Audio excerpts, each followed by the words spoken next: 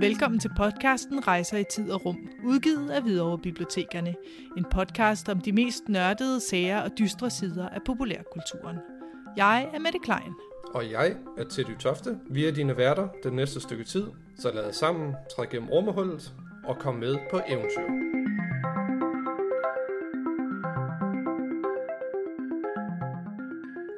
Mette, hvor er det dejligt at sidde overfor dig igen i dag. Fordi i dag skal vi snakke om noget grusomt og ret ækelt. Ja. Er det ikke rigtigt? Jo, og jeg kan sige til dig, at du er i trygge hænder hos mig. Er du skal sikker? Ikke blive bange. Jeg er hos dig. Ja, okay. Ja. Men det er jo sådan lidt... vi skal snakke om grumme eventyr. Ja. Ja, ikke grimme. Nej, men nogle af dem kommer... måske er nogle af dem er jo grimme til eventyr. Jamen, det var det. Ja. Men de har også skrevet nogle rigtige, eller indsamlet nogle rigtig ækle historier. Vi har jo begge to læst Grimms eventyr af Kenneth Bøgh Andersen og Benny Bødker. Ja, de har taget en god håndfuld Grimms eventyr, og så har de omskrevet dem. Ja. Og de er gået tilbage til kilden. Brødrene Grimm omskrev de eventyr, de indsamlede flere gange, og gjorde dem mere spiselige undervejs. Spiselige. Ja. Sådan lidt. Men det er bare, jeg synes bare, det er lidt sjovt, fordi jeg er overrasket over, hvor mange historier af de her eventyr, som indeholder eksempelvis kannibalisme eller sådan noget. Ja, det er jo virkelig voldsomt her. Ja, det er meget voldsomt. Altså, når vi sådan tænker på eventyr, så tænker jeg, de fleste tænker jo nok på den der sådan lidt disneyficeret prinsesse, prins på den hvide hest-agtige eventyr, sådan. Måske lidt H.C. Andersen-agtige, selvom nogle af H.C. Andersens historier også kunne være sådan lidt grumme i det. De er også mega grumme, nogle af dem, ikke? Ja, det må man sige. Ja. Jeg husker tydeligt Store Claus og Lille Claus. Er det ikke noget med, at lillebroren kaster sin bror ned i en flod eller sådan noget, og så han drukner? Det er rigtigt. Ja. Og fyrtøjet, hvor den der soldat, han lige halshugger heksen. Men når man hører det som barn, så tænker man ikke rigtig mere over det. Altså, når heksen fik hovedet hugget af. Ja. Det var som om, at det ikke rigtig var sådan, der var ikke blod involveret, det var bare sådan tanken om, at hovedet røg af, og så var det. Ja. Fordi soldaten var jo helten. Ja. Men det er sgu en underlig helt, ikke? Jo, altså, igen er det, altså, sådan er det jo også, når man ser Disney-film for eksempel. Når man ser på det med voksne øjne, så tænker man, okay, hvorfor... så kommer prinsen lige og kysser Tornerose der, og så vågner hun op og alt sådan noget der, og så han overskrider hendes grænser og alt sådan noget. Der er ting, man lige... Total MeToo-moment. Fuldstændig, ja. Altså, der er nogle ting, man ser med voksne øjne, som man simpelthen bare ikke tænkt over som lille. Ja. Jeg synes, det er interessant, det her med eventyr. Fordi vi jo i den her podcast snakker om alle mulige former for populær kultur. Og det er jo sådan lidt...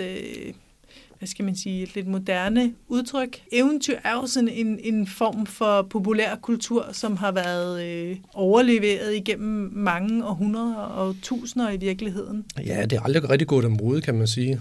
Mange af dem stammer jo helt tilbage fra, eller har i hvert fald spor fra de indiske Vedaer, som er sådan nogle hellige tekster. Okay. Og så er de har været en del af sådan en mundtlig fortælletradition, som på en eller anden måde er rejst verden rundt. Så mange af de her historier er sådan nogle, som har ændret sig undervejs. Ja. Men der stadigvæk er noget i kernen af dem, som bliver ved med at være det samme, ikke? Eller nogle spor, der går igen undervejs i fortællingerne. Det synes jeg er ret interessant. Og også det her med, at det har været brugt som sådan en eller anden måde at få børn til at opføre sig ordentligt på, eller i hvert fald advare dem, som for eksempel historien om Rødhætte. Det er en af dem, der har været igennem mange munde, og er blevet fortolket rigtig meget. Og i Grimms udgave af Rødhætte, der ender det jo med, at ulven dør, og Rødhætte og bedstemor kommer ud igen, fordi at maven bliver skåret op. Og det er også ret voldsomt. Det er ret voldsomt, men det skal så siges, at der har jo været en før, der hedder Charles Perrault.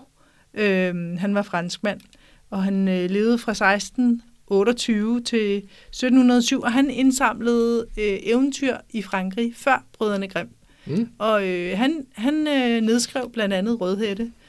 Og i hans historie, der overlevede Rødhætte og bedstemor ikke. Mm. Til gengæld så skrev han sådan en lille morale efter eventyret, og tænkte, jeg lige ville læse det op for dig. Ja, god idé. Den er nemlig, det er nemlig lidt sjovt. Meget pegefingeragtig. Nu skal du høre her, hvad han skrev. Jeg tror, det er ham selv, der har tilføjet det efter. Mm. Men det er nok det, han ligesom har konkluderet ud for den der historie. Han sluttede af med det her.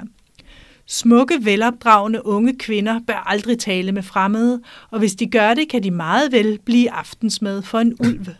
Jeg siger ulv, men der er mange slags ulve. Der er ulve, der er charmerende, der er stille ulve. Venlige ulve, beskedne ulve, imødekommende ulve og endda søde ulve, som jager unge kvinder i hjemmene og i gaderne. Og det er disse ædle ulve, der er de farligste af dem alle. Mm-hmm. Bum, bum. Jeg har det her fra en artikel i Information, skrevet af Bodil Skovgaard Nielsen i 2020. Men, artiklen handler om rødhætte, og hvordan rødhætte kan se meget forskellige ud i alle mulige forskellige sammenhænge rundt omkring i verden. Men sådan kan man jo godt se på historien om den lille rødhætte. Ja, sagtens. Ja. Det kunne være interessant at vide om ham der. Hvad hedder han? Charles Perrault, ja. Om han havde en datter, om det var noget, han lige... Det kunne godt lyst lige at fortælle. At han advarede. Han havde i hvert fald en søn. Han påstod, at det var sønnen, der havde fortalt ham historierne. Mm. Han vidste selvfølgelig godt, at folk vidste godt, at han havde været ude og samle dem sammen, men han skrev, at han genfortalte dem efter sin søns ord. Okay. Jeg ved ikke, om det var sådan en undskyldning for at interessere sig for eventyr på en eller anden måde. Det virker i hvert fald ikke helt sandsynligt. Men altså, hans samling af eventyr er en af de ældste kendte samlinger fra Europa. Perraults eventyr, som udkom i 1697. Og hvornår var det Grimm-brødrene, som gik rundt og samlede? Var det 1800-tallet eller sådan noget? Ja, det var 1700- og 1800-tallet. De blev født i starten af 1700-tallet, så vidt jeg husker. Ja. Så de er ligesom efter ham her, Charles Perrault, og de har faktisk også nogle af de historier, de har med. Altså det de påstår, er jo, at det er tyske eventyr. Mm. Det er det jo ikke. Ej, ikke dem alle sammen. Nej, det er jo en del af sådan en historiefortæller-tradition, så eventyrene kommer jo fra alle mulige steder, ikke? Jo. Men ordet eventyr kommer åbenbart af det latinske ord, som hedder adventura, som betyder hændelse. Mm-hmm. Det er lidt ligesom adventure. Ja, lige præcis, ja. Og jo, der sker jo en hændelse, kan man sige. Ja, det har en meget anderledes klang end ordet fairy tale. Mm, lige præcis. Fe-historie. Ja, det er måske den mere bløde del af eventyrene. Ja, det er noget med nogle prinser og prinsesser og noget magi og sådan noget. Nu vil jeg lige rette mig selv i forhold til det der med brødrene Grimm, fordi at de er født i 1785 og 1786. I Hanau i Tyskland, og i 1806 begyndte de at indsamle eventyr. Og det sjove med eventyr, det er jo, at sådan som jeg forstår det, at de deler op i 2 grupper. Der er folkeeventyr, og så er der kunsteventyr. Og ifølge mine oplysninger, så er kunsteventyr, det er sådan noget, som man ser hos H.C. Andersen. Og folkeeventyr, det er sådan noget som det, som brødrene Grimm, de rendte rundt og fandt. Altså H.C. Andersen, han skriver jo sådan nogle meget kunstlede eventyr, ikke? Men altså, der er en del af hans eventyr, for at sige det mildt, meget inspireret af nogle af folkeeventyrene. Ja. Altså, hvor man nærmest kan sige, at det er en til en tyvstjålet, og så har han bare sat sit navn under, fordi han har ligesom fortolket det. Har du nogle eksempler på det? Ja. Du kigger lige i bogsamlingen. Du har en kæmpe eventyrbogsamling. Jeg har været i kælderen, og så har jeg slæbt op. Jeg har det her fantastiske gamle danske folkeeventyr, der hedder Bitte Bæk, er en blanding af Klods-Hans, og så er der også noget, som minder rigtig meget om Hans og Grete. Mener Hans og Grete, det er vist brødrene Grimm, er det ikke det? Jo, det er det. Men den er bare sådan en virkelig spøjs blanding af alt muligt. Der er 3 brødre. De 2 er selvfølgelig de populære, og den sidste er ham, det er Bitte Bæk. Det er ham, der er Klods-Hans, ikke? Ja. The underdog. Og det er ham, der skal ud, og de tager alle sammen op til kongen, for at gøre deres hoser grønne. Ikke over for nogle prinsesse, fordi det er ikke det handler om her. Det er noget med en trold, der skal overvindes, en bjergtrold. Men det er en udfordring. Det er en udfordring, ja. Som Klods-Hans også skulle igennem. Lige præcis. Og så på et tidspunkt i denne her historie, så bliver han taget Så bliver Bitte Bæk taget til fange af bjergtrolden. Er det, der sker det her? Bitte Bæk han bliver nemlig taget til fange, og så skal han fødes op. Og så kan du lige se, hvor er det her? Hvad minder det her derom? Nu blev Bitte Bæk sat ind i en lille sti og fedet med nøddekerner og sødmælk. En dag ville trolden prøve, om han var fed nok, og bad ham stikke en finger ud mellem trammerne. Bitte Bæk stak en pind ud, og trolden følte på den. Nej, du er ikke fed nok endnu, sagde han. Så fedede de på ham 14 dage endnu. Denne gang rakte Bitte Bæk sin finger ud, for nu var han ked af at stå der i stien længere. Ja, nu er du fed nok, sagde trolden, og nu skal du slagtes. Så sagde han til konen, nu vil jeg gå ud og byde vores venner til gilde. Så kan du stege ham imens, og når han er rigtig mør, kan du kalde på os med ringlestokken. Konen tog nu Bitte Bæk ud af stien og ville have ham til at sætte sig på skydselen, så hun kunne skubbe ham ind i ovnen, men han lod sig dumpe ned den ene gang efter den anden. Du må vist hellere vise mig, hvorledes jeg skal sætte mig på skydselen, sagde han, for jeg har aldrig prøvet at blive stegt før. Hun lagde sig til rette på skydselen, og vips skød Bitte Bæk den ind i ovnen og smækkede ovendøren til, så hun blev stegt derinde. Så tog han hendes nathue og lagde den til rette i sengen, så det kunne se ud, som om hun lå der og sov. Du kan godt se, der er lige noget, det er en god blanding af Hans og Grete. Altså, det er lidt sjovt med de der historier, som er sådan nogle... Og det er sjovt, jeg kan ikke huske specifikt det der med, at heksen sutter på, Hanses finger, men det er i hvert fald med i Grimms, eller nej, i, Kenneth Bøgh Andersen og Benny Bødkers version af Hans og Grete. Altså, der er i hvert fald det der med, hvor jeg tror, det er en knogle eller sådan noget, som heksen sutter på, eller sådan noget. Ja. Ej, det her, der mærker han bare på den. Ja. Nå, nej, okay, men det kan selvfølgelig godt være. Jeg synes, heksen suttede på hans finger. Det kan godt være, jeg tager fejl. Men det er endnu mere grumt. Ej, jeg må lige... Har du et yndlingseventyr? Altså ud af dem, vi har læst i hvert fald, ud af dem, som jeg læste den første Grimm-bog, så synes jeg faktisk, at Rødhætte var faktisk den bedste. Det var den sidste historie i den bog. Ja. Jeg kan godt lide den måde, han... jeg tror, nu kan jeg ikke lige huske, hvem det var, der skrev den. Kan vi lige prøve at se. Benny Bødker, ja. Og der kan jeg godt lide den måde, han ligesom sådan slutter historien af med på, at han har faktisk alle de kendte versioner af historien med, uden at det ligesom er slutningen på historien. Fordi han slutter historien af med, at nu er der nogen, der sikkert har sikkert hørt, at det er sådan, historien slutter, hvor det her og det her sker. Men det var ikke sådan, det rent faktisk skete. Så han har det hele med på en eller anden måde, uden at have det med. Ja. Og det er egentlig en sjov måde, synes jeg, at inddrage de kendte versioner på. Ja. Så Rødhætte, og så plus Pigen uden hænder. Den var også ret grum, synes jeg. Den skal folk læse. Den er virkelig uhyggelig. Den er også ret ukendt, tror jeg. Jeg kendte den i hvert fald ikke før. Nej. Men ret voldsomme forældre. Og sådan er det også i Hans og Grete. Ja, sådan er det også i Hans og Grete. Der er de gået tilbage til, som det jo var i det oprindelige eventyr for Brødrene Grimm, at det er den rigtige mor, børnenes rigtige mor, der er den onde. Ja. Og Brødrene Grimm lavede det så senere om til deres stemmor, fordi de synes det alligevel ikke, når det nu var for børn det her, så kunne de ikke rigtig få sig selv til at... Og det er også noget, som vi kender i den moderne tid jo. Altså med Disney-versionerne. Det er altid en ond stedmor, som er den onde. Altså hvis der ligesom er en matriark på en eller anden måde, så er det en ond stedmor. Aldrig en ond mor eller noget i den retning. Nej, det er rigtigt. Nej, så er moren død og er blevet til en helgen nærmest, ikke? Jo. Ja. Med en meget, passiv far. Som bare sådan, jeg kan ikke se, der er noget i vejen. Det er rigtigt. Hvad sker der? Ja. Nå, okay. Ja. Men okay, igen ser man på det med voksenøjne. Hvis der ikke var det her, så var der ikke nogen konflikt, og så var der ikke nogen historie. Jeg tænker godt, hvis faren nu kom endnu mere på banen, at der kunne der godt komme mere konflikt, men... Jamen, fædrene har ikke nogen betydning i de her historier. Nej, det er rigtigt, men det er måske også sådan, det var dengang. Ja. At de var fraværende. Sådan er det. Det er præcis. De var ude at ride med post, eller hvad sådan noget. Ja, eller bestyret kongeriget eller noget. Ja. Godt. Sådan er det nok. Eller også så er det, fordi de var fortryllet af den onde stemmor. Altså i hvert fald så er eventyr jo fulde af onde kvindelige væsener, må man sige, ikke? Jo. Der er ikke så mange onde mænd, eller hvad? Nej, jamen det ved jeg ikke. Altså der er måske mænd, som tænker på deres eget ved og vel, på en eller anden måde. Altså, de indgår aftaler med djævler. Meget egoistiske. Ja, lige præcis, ja.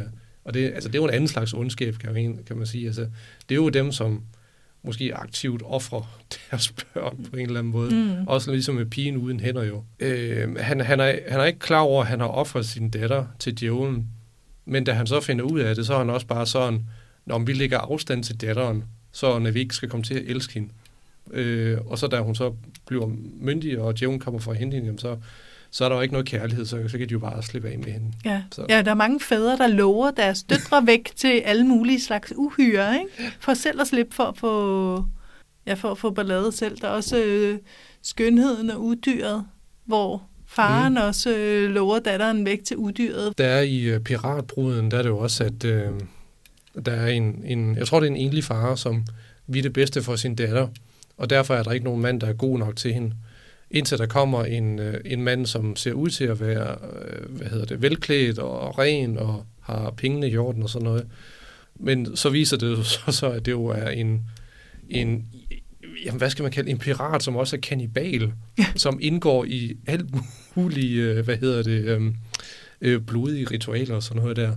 Men igen er det der med det overfladiske. Nå, den her mand i forhold til alle de andre, der er i byen, jamen altså, han er fin nok til dig, på en eller anden måde. Så lover vi dig væk. Ja. Ikke fordi, at det skal handle om H.C. Andersen, men nogle af hans historier har jo også været voldsomme, som vi nævnte Store Claus og Lille Claus, men der er altså også den lille havfrue. Ja. Pigen med solstikkerne. Jeg vil sige, den lille havfrue, det var en af mine yndlingseventyr som barn, og jeg tudede, når jeg kom til slutningen, fordi hun blev skum på havet. Ja. Og det synes jeg altså, i Disney-versionen, at så får hun jo prinsen alt muligt. Det er jo... Ja. Men det er meget... Altså, jeg kunne godt tænke mig at vide, hvad der gik gennem H.C. Andersens hoved, da han skrev slutningen. Altså sådan, det var meget specifikt det der med, så blev hun til havskum, men månelyset lander lige på den rigtige måde, og så bliver hun en del af hele universet, eller hvad fanden er, noget i den retning. Men der er et eller andet med, hun overlever som en ånd eller sådan noget. Er det ikke sådan, det er? Fordi der er et eller andet specifikt, eller en regnbue, der lander på vandet, eller et eller andet. Altså nu har jeg jo taget mine barndoms eventyrbøger med her. Og du hæver lige nogen op, som jeg ikke har set. Ja. Ups. Det er 3 røde bøger, og de hedder Verdens dejligste eventyr. Det var sådan nogle, jeg havde i mit barndomshjem her, og alle siderne er ved at falde ud. Ja, det kan jeg da godt se. At de er fuldstændig smadrede. Det er fra det bedste, Reader's Digest. Det var sådan nogle, mine forældre købte. Og jeg har læst dem så mange gange, at du tror, det er løgn. Jeg kan se det med mine blotte øjne. Ja. De er virkelig, virkelig smadrede. Prøv lige at se med, fordi at det er nemlig her, at den er blandt andet min ungdomsudgave af Den Lille Havfrue.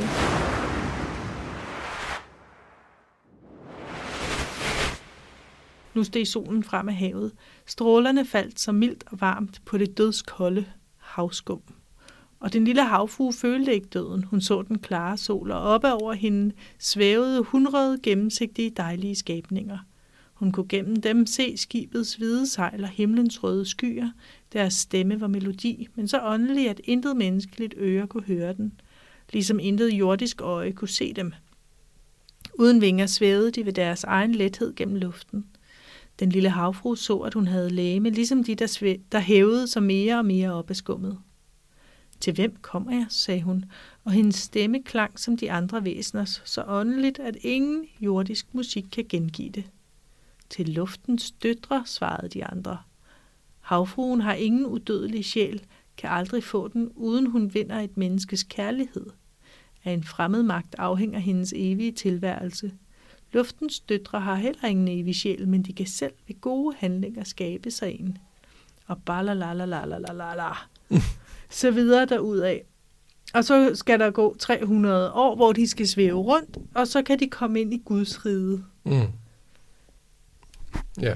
Og jeg synes lige hos Andersen, han lige lægger et par sider til der, som der må den godt bare have sluttet med. Bum, så blev hun til skum på havet. Ja, men det er måske lidt for grusomt. Det passer ikke til hans kristne tro, måske. Nej, men den er jo ikke sådan en horror story, som Hans og Grete for eksempel er. Nej, men den horror story forstår på den måde, hvis du kun kender Den Lille Havfrue fra Disney, så tror jeg, du bliver meget chokeret over, hvad det er, den oprindelige historie ender med. Ja.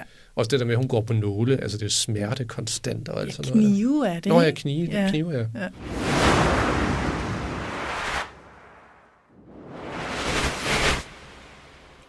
Mette og jeg, vi har besøg af Kenneth Bøgh Andersen i dag, og det er jo sådan, at du og Benny Bødker, I har jo sammen brygget 2 bøger, hvor I, fortolker Grimms eventyr. Og bøgerne hedder Grimms eventyr 1 og 2, som kæmpe mobbedrenge, som vi også har med her. Den hedder faktisk Grimm 1 og 2. Grimm 1 og 2, ja, lige præcis. Kan du fortælle os, hvordan det her samarbejde opstod, og hvorfor egentlig?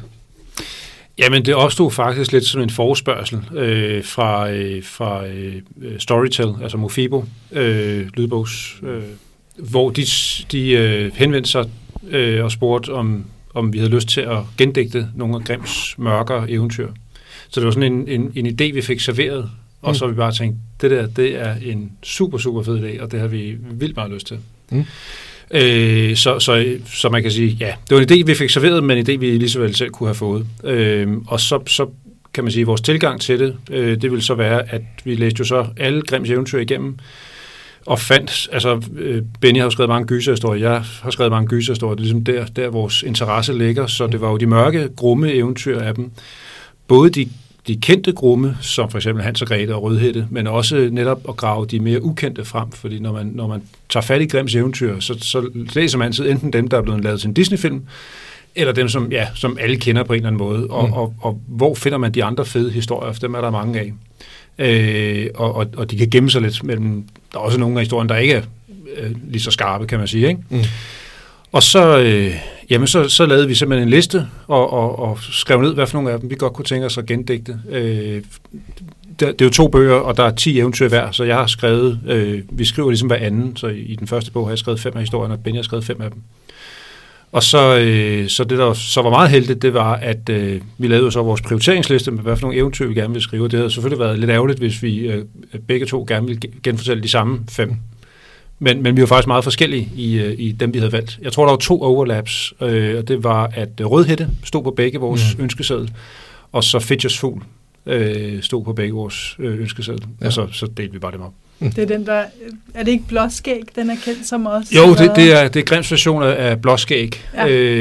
Jeg synes, Grimms version er lige en tand federe, faktisk. Den er lige det vildere. Men det er Blåskæg. Historien Blåskæg, ja. Og jeg så skruet lidt ekstra op for The Gore. Jamen, det ved jeg ikke engang. Ikke, det er jo ikke sådan en splatterhistorie. Det er jo ikke sådan, det egentlig går ud på, men det er stemningen og uhyggen og på den måde gruen. For det er jo nogle ret voldsomme historier, og det er jo lidt sjovt at tænke på, at man fortæller Hans og Grete for sine børn, som går i børnehave. Altså, hvor man lidt tænker, okay, det er 2 børn, der bliver efterladt ud i skoven af mor og far, og de kommer til en kannibalheks, der spærrer den ene inde for at tvinge den anden til at have mad nok til ham, så han kan blive tyk nok til, at heksen gider at spise ham. Altså, det er en forholdsvis vanvittig situation at smide nogle børn ind i, ikke? Og man kan sige, nu havde jeg selv en bog med Hans og Grete, der var barn, hvor man ser sådan der er sådan et æbletræ, og så er der de her 2 børn, der kigger rundt på hver side af det æbletræ, titter frem og smiler og røde kinder, og det ser meget glade og lykkeligt ud, og man tænker, det hænger jo slet ikke sammen med historien. De der børn har jo verdens værste liv, altså. Så det var lidt mere at fremmane den stemning, og fortælle den stemning, der egentlig de der historier også rummer. Og det har også lidt at gøre med, at det er jo fortalt eventyr, som er ligesom skrevet ned. Så hele den der fortællerens intonation og stemning og omkring bålstedet og sådan noget, den forsvinder, når det bare er nedfældet på papir. Og det er jo den, vi så gerne med ord vil prøve at fremmane igen. Nu nævnte du selv det der med, at det er jo helt obskure historier at fortælle til børn. Altså, der er også i en af historien, der er en kvinde, der får hugget hænderne af, og sådan noget som det. Og som du selv sagde, nogen, der blev kogt levende, eller skal spises levende. Hun får ikke bare hugget hænderne af, hun får hugget hænderne af sin far. For at gøre det lidt værre. Fordi han har indgået en pagt med djævlen, og hun er prisen, der skal betales. Ja, lige præcis. Det er voldsomt. Men har du en teori om, hvorfor vi fortæller de her historier til børn? Egentlig? Ja, men altså, der er jo forskellige kategorier af de historier. Nogle af dem er opdragende, og du skal gøre, som din mor og far siger, ellers går det der ilde. Andre er jo advarselshistorier. Du skal ikke gå ind i den store mørke skov, for der gemmer sig uhyrlige ting derinde. Så vi skal jo lige spole tiden 2 år tilbage, og tingene ser anderledes ud. Men det er jo, ting, du skal passe på, og ting, du skal tage dig i agt for, og ting, du skal klare dig igennem. Det er jo sådan livet komprimeret, kan man sige, de der eventyr. Og måske venter der nogle gange en prins eller en prinsesse for enden, og en pose guld for enden af regnbuen, men nogle gange gør det også ikke. Nej, tydeligvis ikke. Nej, og sådan er det jo også i nogle af de her historier, ikke? Altså, men altså, Hans og Grete er jo sådan et meget godt eksempel på, at de jo faktisk klarer det, altså på egen hånd, og kommer hjem. Og så er det jo så meget heldigt, at de så kommer hjem, så er moren, som jo ligesom er årsag til det hele, hun er jo så død. Det får du aldrig nogen forklaring på, hvordan hun er død. Hun er bare død. Og det er jo så meget heldigt, når de nu kommer hjem, så vil de jo blive smidt afsted igen. Ja. Men det er jo så sådan noget, som vi har prøvet at arbejde med, og prøve at komme med en forklaring på, hvad hun egentlig er død af. Er der en af de her historier, som du blev skræmt af, enten som voksen eller som barn? Altså, nu nævnte du historien om Blåskæg. Og den, altså jeg var ikke klar over Fitchers fugl, altså at det var Grimms version af Blåskæg, og Blåskæg er en vild historie. Så da jeg læste den, Blåskæg var faktisk også med i den første udgave af Grimms eventyr, som de udgav helt tilbage i 1818, der kom de 2 første af Grimms samlede eventyr, og så har de jo selv, brødrene Grimm, skrevet om og om igen, så jeg tror, at den seneste udgave, der er, som er fra 1850'erne, det er sådan deres 7. version eller sådan noget. Og hvis man går tilbage og finder første udgaven, så er Blåskæg faktisk med i samlingen. Og det, der gør den så vild, det er jo det der med, at altså den rummer jo ligesom gyserstemningen med det forbudte kammer, du ikke må gå ind i. Og hele syndefaldsmyten, og man må gøre det, altså har lyst til at gøre det, der er forbudt. Og så den der advarsel. Og det, der så er så vildt ved den historie, det er, når den her pige så i det her hus, og hun har fået at vide, at hun må være overalt, hun bare ikke gå ind i det ene rum. Og det eneste, man tænker på, også som læser, det er jo, hvad er der inde i det rum der? Det vil vi gerne vide. Men vi har også lidt en fornemmelse af, at hvis man først åbner døren derind til, så forsvinder uhyggen faktisk lidt. For lige så snart det ukendte bliver kendt, så er det ikke lige så uhyggeligt længere. Og det, der så er så vildt ved den historie, det er, at da hun så går ind i det rum, så bliver det faktisk endnu mere uhyggeligt. Fordi det er så vildt og så overraskende, det hun finder derinde, ikke? Den var rigtig vild, synes jeg. Jeg læste den op, da jeg havde skrevet min version af Fitchers fugl, så læste jeg den op for mine børn. Nede i kælderen, selvfølgelig. Dæmpet lys og sådan noget. Og så, jeg tror på det tidspunkt, så jeg har 2 drenge, de var de 11 og 13 eller 12 eller 14, sådan noget i den stil. Og så kommer Mikkel, min yngste søn, så op til mig bagst, og siger han, det her, det er bare den mest uhyggelige historie, han nogensinde har hørt. Og han var ret sikker på, at han får Margaret den der. Er det ikke dejligt at vide? Yes. Ja, jeg tænker, sådan. Projekt lykkedes. Ja. Har I gjort andet for at føre dem op to date, kan man sige, eller har I tilføjet noget, hvor I tænker, at vi fører dem ind i et nyt årtusind? Ja, altså man kan sige, det er i hvert fald et forsøg på også at give en ting af selve stemningen og bruge sproget på en anden, mere moderne måde. Det er jo stadigvæk historie, der foregår dengang, der var engang. Men det er også at prøve at give karaktererne noget mere dybde. Altså det er jo tit meget flade karakterer, og tit har de jo ikke engang noget navn. Altså Hans og Grete er faktisk en af de få undtagelser, hvor at drengen og pigen faktisk har et navn. For i mange af historierne hedder det bare drengen eller pigen, som for eksempel pigen uden hænder, eller drengen, der drog ud for at lære at blive bange. Og prøve at komme nogle flere facetter og sider af de der karakterer og bevæggrunden, og hvorfor de gør, som de gør. Synes jeg har været en ret stor del af det, som jo også er med til at gøre historierne, altså gøre, at de giver mere indtryk, når man ligesom enten forstår karaktererne, eller bekymrer sig om dem, eller hader dem, så bliver man jo også som læser mere investeret i historierne.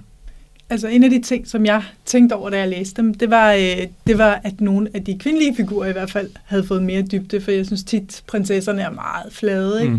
Meget søde. Snehvide har fået lidt mere kant. Ja. Hun er ikke specielt sød til sidst, eller hun er... Og det er hun jo ikke en oprindelig historie heller ikke. Nej, okay. Altså det er altså... der man kan sige, de fleste kender jo Snehvide fra Disney-tegnefilmen. Ja. Det var jo en ting, som kom bag på mig, da jeg så gik i gang med Snehvide, som er jo en helt fantastisk historie. Nu nævnte jeg Grimms eventyr, hvor at i de versioner, der er, som er bearbejdet udgaver, der er det tit en ond stedmor, der overtaler faren til at sætte 2 børn ud i skoven. Og det er sådan lidt, det er spiseligt, kan man sige, at vi så har et fjendebillede i den der onde stedmor. Men i Grimms oprindelige eventyr, der er det faktisk ikke en stedmor, men hendes rigtige mor. Snehvide er det faktisk lidt det samme, bortset fra, at i Grimms sidste udgave, der er det faktisk blevet til en stedmor. Men i Grimms første udgave, der var det Snevides mor. Og det er så den, jeg har gået tilbage til, fordi det giver meget mere mening, og du har hele det her mor-datter-kompleks, og datteren, der overhaler sin mor, og alderen, der trykker, og skønheden, og der falmer, og sådan noget, ikke? Plus, at det er jo, altså hun har jo trolddomskræfter, og det er jo nogle trolddomskræfter, som Snehvide faktisk også benytter til sidst i historien. Jeg kan så godt forstå, at de har undladt at tage det med i Disney-tegnefilmen, fordi den slutter lidt barsk, ikke? Men med Snehvide, så er det, og det er sådan en ret sjov detalje, hvis nogen tænker på tegnefilmen, så hvad er Snehvide? Hun er 16 år eller sådan noget lignende, vil man skyde hende til, ikke? Og hun bliver ligesom en mor for de der dværge der. Og hvis nu man finder den danske oversættelse af den sidste udgave af Grimms eventyr, så står der, at hun er, jeg mener, der står hun enten 14 eller 16 år. Det kan også stå, hun er 17 år, det kan jeg ikke helt huske.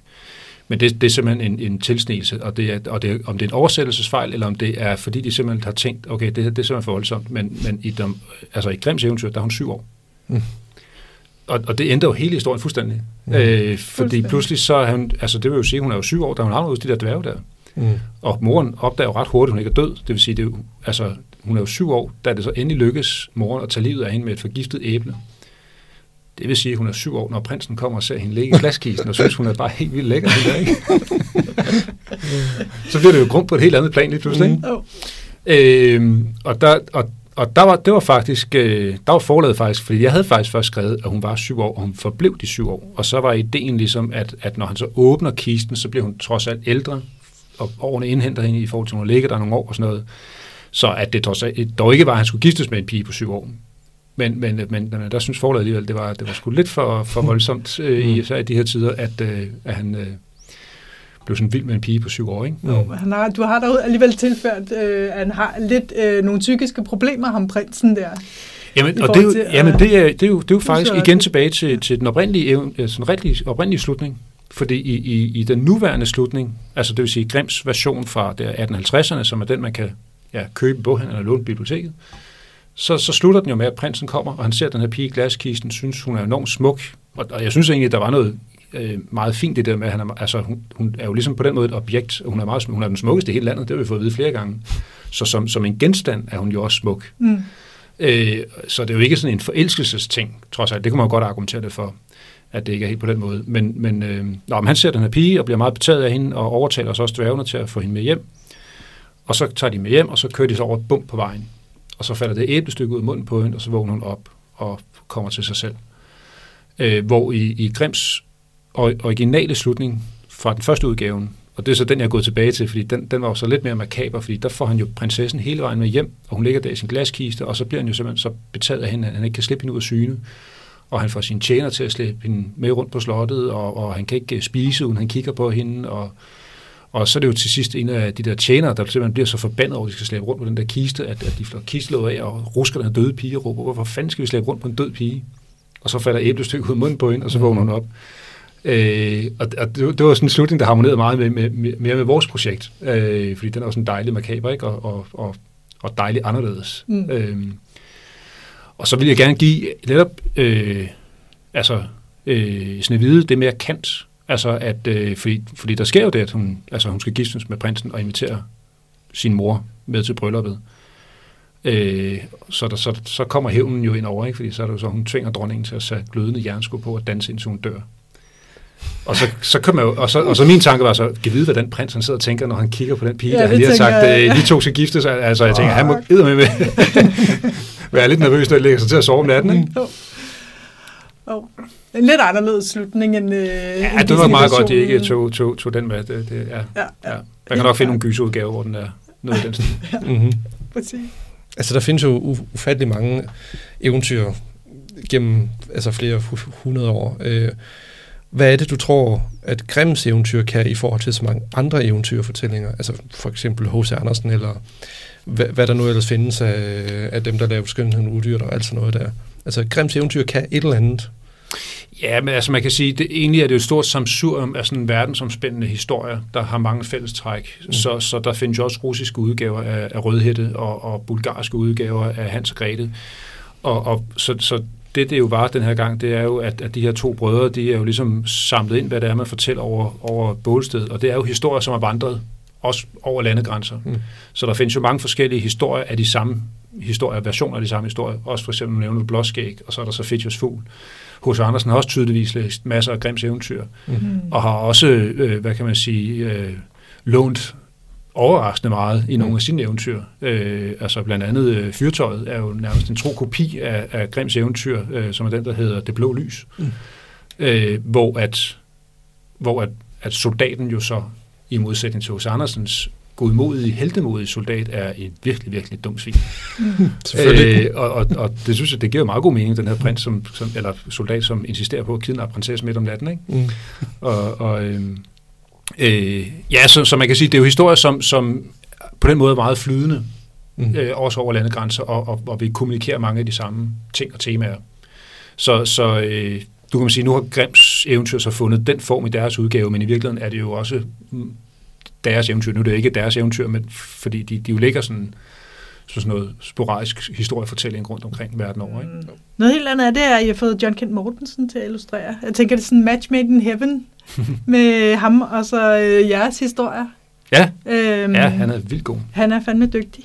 Virkelig dygtig. Er det jer, der har valgt ham og kontaktet ham og sådan noget, eller er det... Ja, jeg tror, at John han var vores første valg. Nu kender både Benny og jeg ham ret godt, og jeg har også altid godt kunne tænke mig at lave noget sammen med John, og her der passede det bare rigtig godt, også i forhold til det her lidt gamle stil og de gamle eventyr, og den her... Ja, John er jo især glad for at tegne træer, og her er der vi jo inde i den mørke skov rigtig meget af tiden og sådan noget, ikke? Ja. Og de her monstre, den stemning, han kan fremme med en, matchede rigtig godt den stemning, vi også prøver at lave i historierne. Ja. Og det er meget sjovt, nu nævnte jeg det med Hans og Grete, og den her gamle forside på den her søde bog der, og nu er jeg lige ved ude at holde foredrag, hvor jeg så viste dem den forside, og så siger jeg, at vores Grimms eventyr, der er også en illustration med Hans og Grete, den er en lille smule anderledes, og så viser jeg Johns tegning af heksen, der tårner over de der to rystende børn i den mørke skov, som jo netop lige præcis formidler den stemning, som vi vil gerne prøve at have frem. Du har skrevet en anden også? Eventyrbog, eller du selv helten. Nu snuppede jeg den bare lige derude, fordi jeg synes bare, det var lidt sjovt. Har du skrevet den her, den hedder Du levede lykkeligt til dine dages ende, eller lykkeligt streget ud? Ja. Jeg har ikke overlevet den endnu, skal jeg sige. Nej. Og det er godt. Ja. På trods af, den er meget kort. Ja, man dør flere gange af at læse. Ja, den er svær at komme igennem uden at dø. Skrev du den før eller efter? Grimm? Jeg tror, jeg skrev måske en udgave inden, fordi jeg havde skrevet den til noget undervisningsmateriale faktisk, og så ville jeg gerne lave en bogversion, og så forlængede jeg den lidt, skrev nogle flere numre til nogle flere valg og sådan noget. Og så udkom den så efter. Den sjov, det er jo sådan en lidt en hyldest til de gamle svære trolddombøger, hvor man selv er hovedpersonen, og som jeg spillede rigtig meget som barn. Og jeg har faktisk lavet sådan en vel selv historie før, hvor jeg tænkte, prøver at lave sådan en historie, men trækker alt fantasien ud af det, og hvor det egentlig handlede om ganske almindelig verden, altså en ung mand, der i en ganske almindelig hverdag skal på arbejde og skal hjem og gå i bad og skal i biografen, og så hvis han så vælger det, han ikke skulle have valgt at gøre, så dør han så på en højst uheldig måde. Så sådan det der med, at døden ligesom kan lure over alt uden vi ved det, ikke? Hvad hedder den? Den hedder Den sidste dag med spørgsmålstegn. Okay. Og den er til at få fat på også, eller hvad? Ja, i biblioteksudgaver. Jeg tror, den er udsolgt for forlaget, men i biblioteks- eller e-bogsudgaver, ja. Men her så vil jeg godt prøve at gå tilbage til det der fantasy, og så, det skulle være uden terning og alt det der, som i de gamle bøger, men så blev det sådan lidt en leg med det der med netop, at når man læser eventyr, så ved man jo godt, når man når frem til slutningen, og hovedpersonen som regel også klarer det, besejrer dragen, får prinsessen og det halve kongerige, men er det egentlig særlig nemt at være hovedpersonen i et eventyr? Harry Potter, der som 10-årig starter med hvert eneste år og skal kæmpe mod verdens største ondskab, og vi ved godt, at han klarer det til sidst.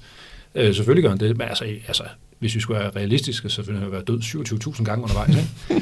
Og det var det, jeg godt på at lege med den tanke der, altså prøve at give, når det så var det der med, at hovedpersonen selv kunne vælge handlingen, altså være helten i eventyret, at det så måske ikke var særlig nemt at være helten i et eventyr.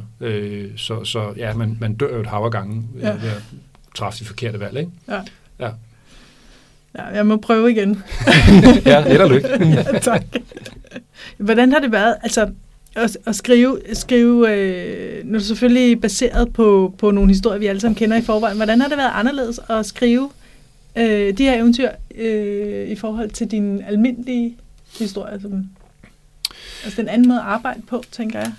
Ja, altså man kan sige, det var også at grave de historier frem, hvor man synes, hvor jeg synes, der var noget kød i, altså hvor der var en krog, jeg kunne tage fat i og arbejde med. Så en ting var, hvis selve handlingen var fed, men også hvis man kunne dykke ned i noget med karaktererne, altså måden de agerer på, eller et eller andet de gør, eller et eller andet de sætter i gang. Så man kan sige, det var, på den måde var det jo anderledes, fordi det var ikke at skabe det selv, det var at tage noget, der var skabt, og så gøre det til dit eget. Og så også arbejde lidt med det på sådan en måde, hvor man altså var tro mod historien, men også kunne meddigte og digte ind i historien. Godt. Kenneth, tusind tak, fordi du kom forbi. Selv tak. Yes.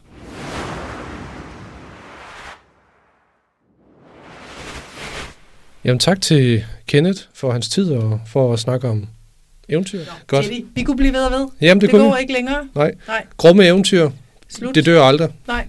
Det kan vi godt blive enige om. Tak for i dag. Tak for i dag, ja. Hej. Hej.